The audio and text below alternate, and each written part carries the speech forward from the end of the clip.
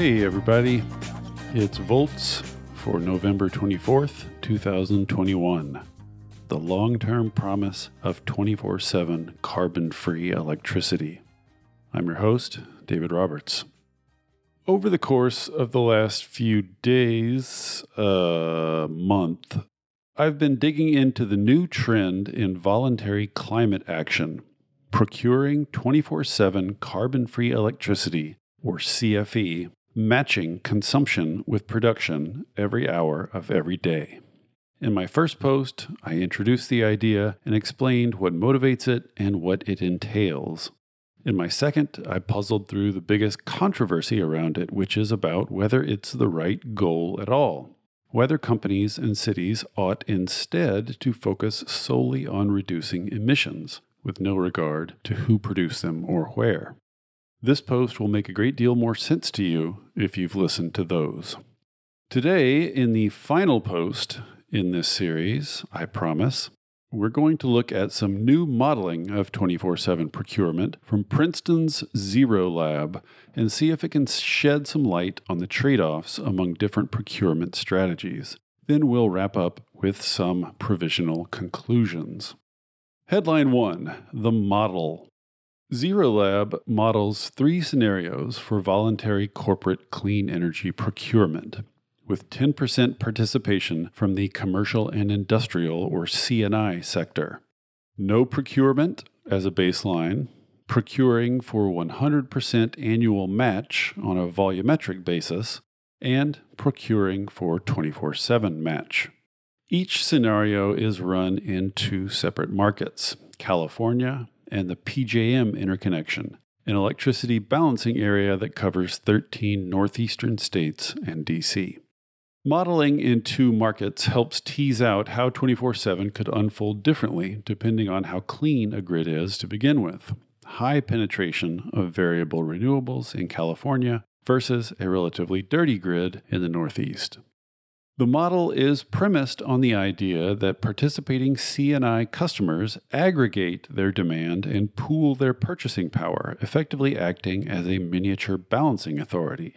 This may or may not be how things play out in the real world. Customers could act on their own, disaggregated and uncoordinated. The lab's going to model that kind of scenario soon. Note, the lab did not model a procurement strategy optimized to reduce maximum carbon emissions. Jesse Jenkins, who leads the lab, refuses to use the word emissionality. He insists on carbon-optimized procurement. Don't worry, he'll crack like the rest of us. Modeling carbon-optimized procurement would have been a lot of extra work, and the funder of the research, Google, did not ask or pay them to do it. So if you're a wealthy corporate or philanthropy out there reading this, pay the lab to model it. Anyway, let's look at a few of the findings. Headline 2, 24/7 procurement reduces the carbon intensity of a company's energy portfolio. As companies push their CFE scores higher, meaning as they match more and more of their hourly consumption with hourly production of CFE, they reduce the carbon intensity of their portfolio. At a certain level of CFE, they reduce it beyond what they would accomplish with 100% annual matching. Take California. It already has a fairly clean grid. Every company starts with a minimum CFE score of 64%, just by being located there. If a company procures the cheapest clean energy to match 100% of its annual consumption, its CFE score gets to 75%. There are still 25% of hours in which it is drawing on at least some fossil energy. As a company's CFE score rises beyond 75%, the emissions rate of its portfolio falls further, steadily to 0 at a CFE score of 100%. Another note here, you'll see on the graph that instead of 1 bar showing 24/7 procurement, there are 3 bars. The red one is current technologies, which means only wind, solar, batteries, and, at least in California, conventional geothermal. The blue bar is advanced technologies, no combustion, including advanced geothermal and nuclear, along with long-duration energy storage. The green bar, Advanced Technologies Full Portfolio, includes all of the above, plus natural gas with carbon capture and sequestration, or CCS, and combustion turbines running on zero-carbon hydrogen fuels. The reason the green bar never fully reaches a zero emissions rate is that there are residual emissions associated with natural gas and CCS. PJM is a different story. It's pretty dirty. Participants there start with a baseline CFE score of just 22%. So a simple strategy of 100% annual matching results in a huge drop in emissions rate, though it only gets participants to a CFE score of 62%. Once again, as participants raise their CFE scores beyond that, the emission rate declines to zero. However, 24/7 procurement does not just reduce participants' own emission rates. Headline 3. 24/7 procurement drives more system-level carbon reductions. In California, if 10% of the C&I sector participates, 24/7 procurement would reduce more system-level, as opposed to participant-level, emissions than a 100% annual matching strategy, starting at a collective CFE score of 88%. There are two explanations for this. The first is a volume effect. Participants doing 24/7 procurement simply have to buy more CFE. And with more CFE, more fossil generation is displaced. The second is a timing effect. Participants doing 24/7 matching procure resources that better match demand patterns, thus displacing more fossil generation. Here's PJM. PJM starts out with much less solar and wind. That means that while the volume effect does advantage 24/7 once CFE scores reach 90%, the timing effect isn't very pronounced. The marginal generator is basically always fossil, and the net difference doesn't amount to much. So, 24/7 procurement reduces more system-level emissions than 100% annual matching, but only at relatively high CFE scores and not by a huge amount. Headline 4. 24/7 procurement comes at a relatively steep cost premium. There's no two ways about it. 24/7 procurement costs more, and the costs rise as CFE scores get closer to 100. Especially if only current technologies are available. Here's California. Note that covering that last 10%, getting from 90 to 100% CFE, sees costs rapidly escalate, especially for the last 2%. If only commercially available technologies are put to use, 24/7 CFE is 64% more expensive than 100% annual matching. If a full portfolio of technologies is available, it's only 39% more expensive. The current technology costs are easy to explain. It's extremely expensive to cover the last 10% of consumption with only wind, solar batteries, and conventional geothermal. But why is the green line, the full portfolio, so much lower than the blue line, which is advanced technologies, no combustion? The difference between the blue and green comes down to which clean firm sources are available. The no combustion set, long duration energy storage, advanced geothermal, advanced nuclear, has high fixed costs and low variable costs. Fixed costs are labor and construction, variable costs are operation and maintenance.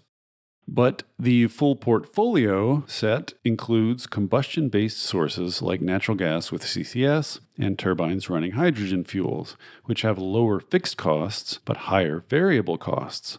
And that turns out to be much cheaper when the sources are run at low utilization rates, as these will be. In PJM, the cost differential is even greater. With only currently available technologies, which, remember, do not include geothermal in PJM, the cost of 24/7 procurement is 139% higher than the cost of 100% annual matching. Yikes. But with the full portfolio, 24/7 is only 54% more expensive. In PJM, quote, procuring clean firm generation or long-duration energy storage technologies can significantly lower marginal abatement costs, particularly at higher CFE scores, end quote. It really helps on a dirty grid to have some clean, firm sources that cover that last few percent. Okay, let's pause here and assess what we've learned. We know that 24/7 procurement can reduce and eventually zero out the carbon intensity of a participant's own portfolio, though, of course, from a climate perspective, that's basically irrelevant. In system terms, 24/7 procurement reduces emissions more than 100% annual matching, but only a modest amount, and that modest amount comes at a substantial cost premium. Here, the emissionality perspective taps us on the shoulder. It points out that in either case, 100% or 24/7, companies could reduce more emissions with the same amount of money by directing that money to dirtier grids. Companies are spending extra money to reduce their own emissions when the atmosphere doesn't care whose emissions are whose. Emissionaries, another new word, might ask, what's so great about 24/7 over and above 100% annual matching? Why are the companies procuring for 24/7 willing to spend so much more money for so little additional emission reduction? Why don't they spend that money on dirty grids, where it will reduce more emissions? The main answer from proponents is that 24/7 procurement will do more to prepare the way for and reduce the cost of full grid decarbonization. It is playing the long game. Headline 5. 24/7 procurement drives early deployment of clean, firm sources. While procuring for 100% annual matching generally means buying only wind and solar, procuring for 24/7 matching will necessarily include, depending on local prices and technology availability, not only batteries, but, quote, conventional and advanced geothermal, advanced nuclear, natural gas power plants with CCS, gas plants using zero carbon fuels, and or long-duration energy storage, end quote. Here's 24/7 procurement in California with 10% C&I participation in 2030 with current tech, advanced tech with no combustion, and the full portfolio. In the first and second cases, the story is about solar, geothermal, and batteries. But with the full portfolio, geothermal drops out almost entirely, replaced by natural gas with CCS and a few zero-carbon fuel turbines, which will be considerably cheaper. This is not likely to be a popular result. I can't say I like it, but it looks like on grids with high penetration of variable renewables that need some low utilization, clean, firm generation to fill the gaps, natural gas with CCS may be the cheapest option. Here's PJM. In the current technologies case, it's all about solar and batteries. And as we saw above, it's expensive AF. In the advanced tech no combustion case, advanced nuclear steps in and vastly reduces the total amount of CFE required, thus shaving off a big chunk of the cost. In the full portfolio case, natural gas with CCS once again replaces most other clean firm generation, including nuclear, reducing costs further. Summing up, quote, if 10% of C&I customers participate and reach 100% CFE, 1.9 to 2.3 gigawatts of clean firm generation and long-duration energy storage capacity is deployed in California and 5.9 to 7.1 gigawatts in PJM by 2030. That is a lot, enough to kickstart those markets. Quote, just as 100% annual matching helped transform wind and solar PV from expensive alternative energy sources to mainstream affordable options for the world, the report says, 24/7 procurement is likely to have similar transformative impacts on clean, firm resources. Headline 6. What's the right time horizon for voluntary climate policy? So, where does this leave us on the debate between 24/7 and emissionality? Should companies reduce their own hour-to-hour emissions, or should they just reduce the most emissions they can, regardless of location and timing? Of course, there's no real reason to pit them against one another. Companies can do one or the other or a mix, depending on their particular values. Nonetheless, it's an intriguing question, and I admit to remaining torn. I frequently argue that post-2030 decarbonization is, if anything, drawing too much attention from policymakers, corporates, and tech types, at least relative to the prime directive of climate policy: rapidly reducing emissions in the coming decade by driving fossil fuel power plants off the grid with cheap wind and solar. That core task is by no means accomplished. Most grids in the U.S. remain much dirtier than California's, with plenty of room for more wind and solar. Before they get too excited about advanced nuclear and CCS, everyone needs to make sure that wind and solar are growing fast enough to mostly decarbonize the grid by 2030. I worry that 24/7 procurement is part of this trend. Turning our eyes to the 2040-2050 horizon, the last 10 to 20% of grid decarbonization, before we have the first 80% locked in.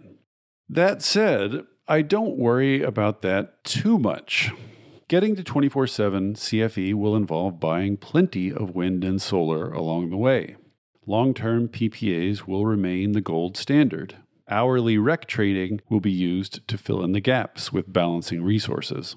And all the companies pursuing 24/7 procurement will be invested in their local grids building more wind and solar. It raises their CFE baseline.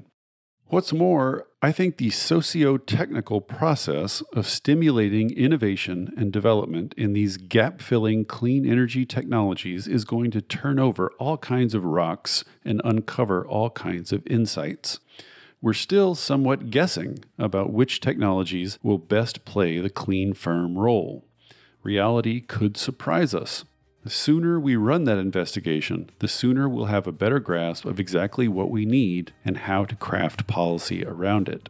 So for now, I remain excited about 24/7 CFE, and I can't wait to see more companies and cities jump on the bandwagon.